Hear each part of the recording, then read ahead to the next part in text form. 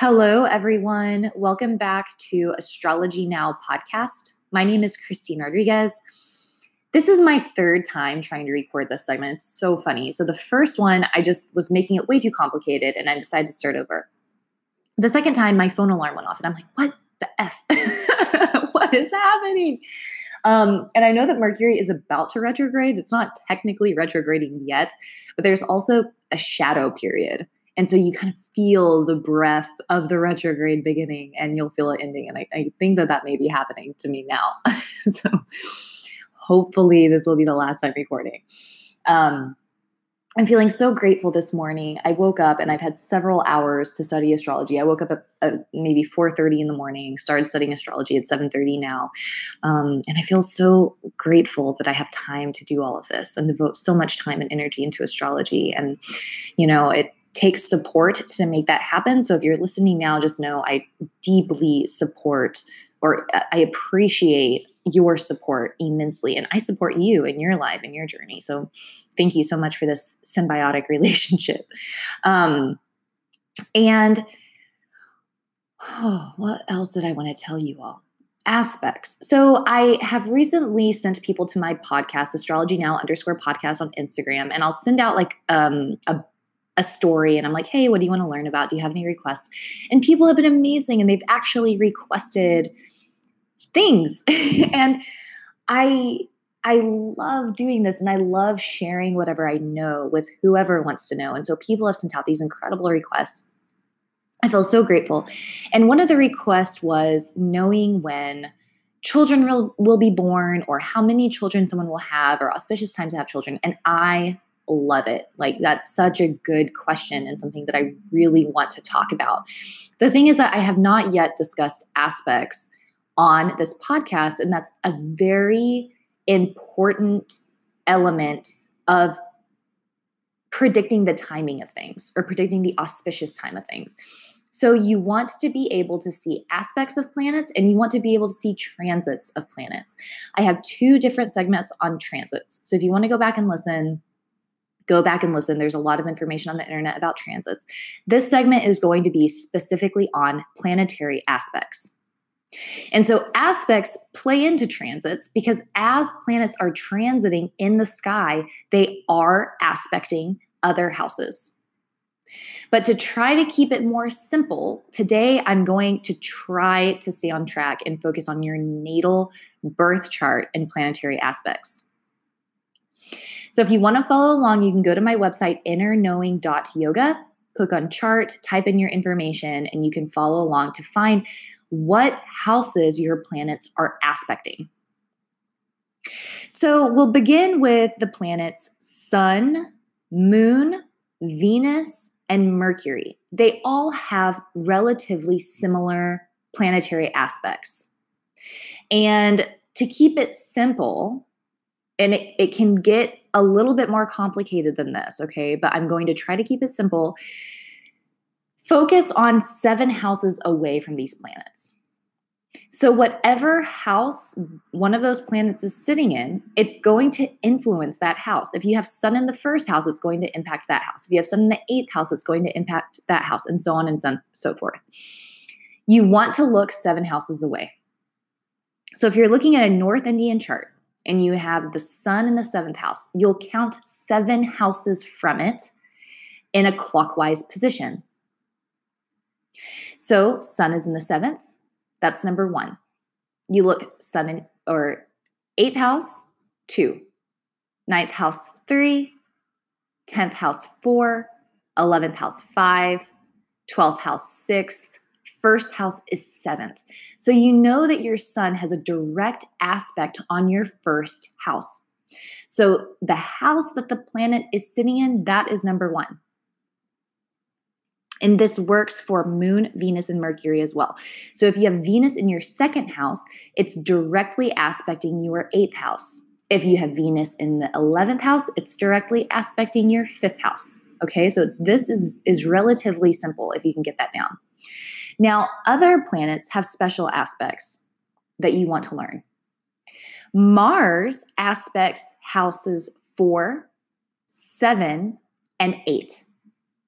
So if you have Mars in the first house, it's going to aspect your fourth house, your seventh house, and your eighth house. If you have Mars in the fourth house, it's going to aspect your seventh house, your 10th house, and your 11th house. Okay, if you have Mars in your fourth house, you count 7 houses away, that's your 10th house. You count 8 houses away, that's your 11th house. Okay? Jupiter aspects 5, 7, and 9. So if you have Jupiter in your second house, you'll count 5 houses away. So Jupiter directly aspects your 6th house. It will also aspect your 8th house. And it will aspect your 10th house. So Jupiter's special aspects are 5, 7, 9 houses away from itself.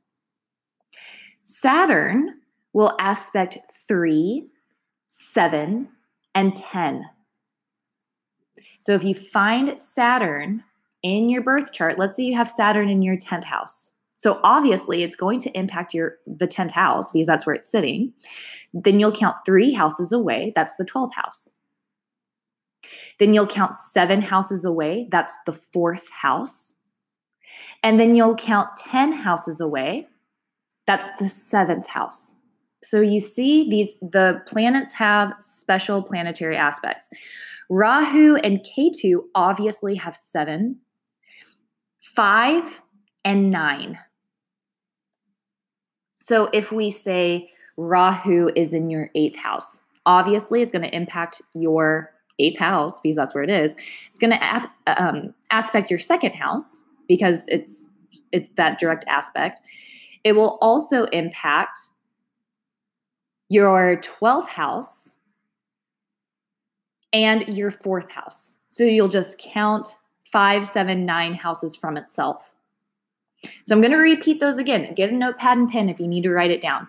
Sun, Moon, Venus, Mercury, just look 7 houses from itself. Mars, look 4, 7, 8 houses from itself. Jupiter, 5, 7, 9 houses from itself. Saturn, 3, 7, 10 houses from itself. Rahu and Ketu are 5, 7, and 9 houses from themselves. And so now you're getting an idea of how these planets are going to be looking at houses. I have segments on each of the planets and what they represent. You can go back and you can listen to what the planets represent because those qualities are going to be projected in that way. All right? So let's just say you have Saturn in your 7th house. Saturn in the 7th house, Saturn is delay. It's not denial, it's delay. It causes things to happen a little bit later. It's hard work, it's anxiety, it's effort, it's wisdom. It's hard-earned knowledge, that's wisdom. Things that happen with time. So you're going to seek partners that are older, partners that are more mature, partners that may be a little bit more conservative in some way and slower moving. And you may find your partner a little bit later in life, or you may kind of be later to bloom in terms of relationship. This is it depends on the sign that it's in as well. But seeking an older partner, that's pretty sure, or a very mature partner. And so then you see that Saturn also aspects 3 houses away from itself. So that's the 9th house. When you have Saturn aspecting the 9th house, it can mean that somebody is very grateful. They have this really deep gratitude, especially for teachers and wisdom and knowledge. They also will seek to serve other people. Selfless service. Interest in bhakti. Okay? It's also going to aspect, 3, 7, and 10. So 7 houses from itself is the first house. So this person's going to be mature themselves. They're going to be hardworking. They are going to have a sense of servitude. Like they want to help others. They want to give back in some way. It can also cause people to have anxiety and fear. And it can also cause people to be really particular about their diet, in a sense. Like they may be slimmer naturally. They may have some sort of air-like quality about them in some way. And then 10th house is from itself. That's the 4th house. So Saturn in the 7th house is aspecting the 4th house. This is all going to depend on the planets and the sign. Okay, I'm being very general just for the sake of trying to show you how this works.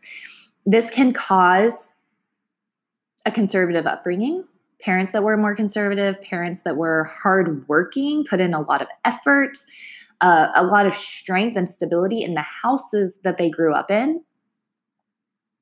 They may have stayed in one place for some amount of time. Now, I've seen a lot of people with this who have moved around, but when they've moved, they've stayed in the house at least like 5 years. And there could also be some sort of loss or separation with the parents. So maybe one of your parents traveled a lot growing up. Maybe one of them worked a lot. Maybe one of them passed away early. Or one of them has Saturnine qualities. So those qualities of Saturn that I've been discussing. So that's how it begins to work. Let's take a look at Jupiter. So I'm going to bring up my best friend's chart. Where is her Jupiter? Okay, so her Jupiter is in her 4th house. So the house that it's sitting in, it's going to benefit from Jupiter. This is great for happiness. This is great for having a beautiful home and having wisdom, having knowledge. Comes from the 4th house as well, just like really good for education in general. We'll look 5 places away. So it's aspecting her 8th house. With Jupiter's aspect on the 8th house, it's this incredible desire to learn about the occult. It's also other people's money. So maybe dealing with other people's money, having clients, working in a more underground sort of area. So like working in a yoga studio or working in like a bank. Like something where people don't necessarily see you in the public eye a whole lot. It can be seen from the 8th house because that's kind of secrets. But it's also seeking, because it's Jupiter especially, it's seeking knowledge in these areas. So seeking knowledge about, what's the word I'm looking for? Like secrets, occult knowledge, conspiracy theories, aliens. All of this stuff can be seen with Jupiter's aspect on the 8th house. It's also aspecting 7 houses away, which is her 10th house. So luck and career, doing well in your job, being respected in your job, expansion. Jupiter is also expansion. So wealth and growth with your career. It's a great chart. And then she also has Jupiter aspecting her 12th house because Jupiter aspects 5, 9, and 7. So she has an aspect on her 8th, 10th, and 12th house. And so the 12th house, travel, foreign places, meditation, moksha. Moksha is liberation. And so this is all putting it very simply. And hopefully this was helpful in some way. And so when you're looking at the aspects, you'll always want to take that into consideration. So if you have to be looking at the chart holistically, not just one house. And so earlier I said that I was going to try to stick to this one thing to keep it simple, because your birth chart, wherever your planets are aspecting, it's going to stay there. Okay, those planets will always aspect those houses.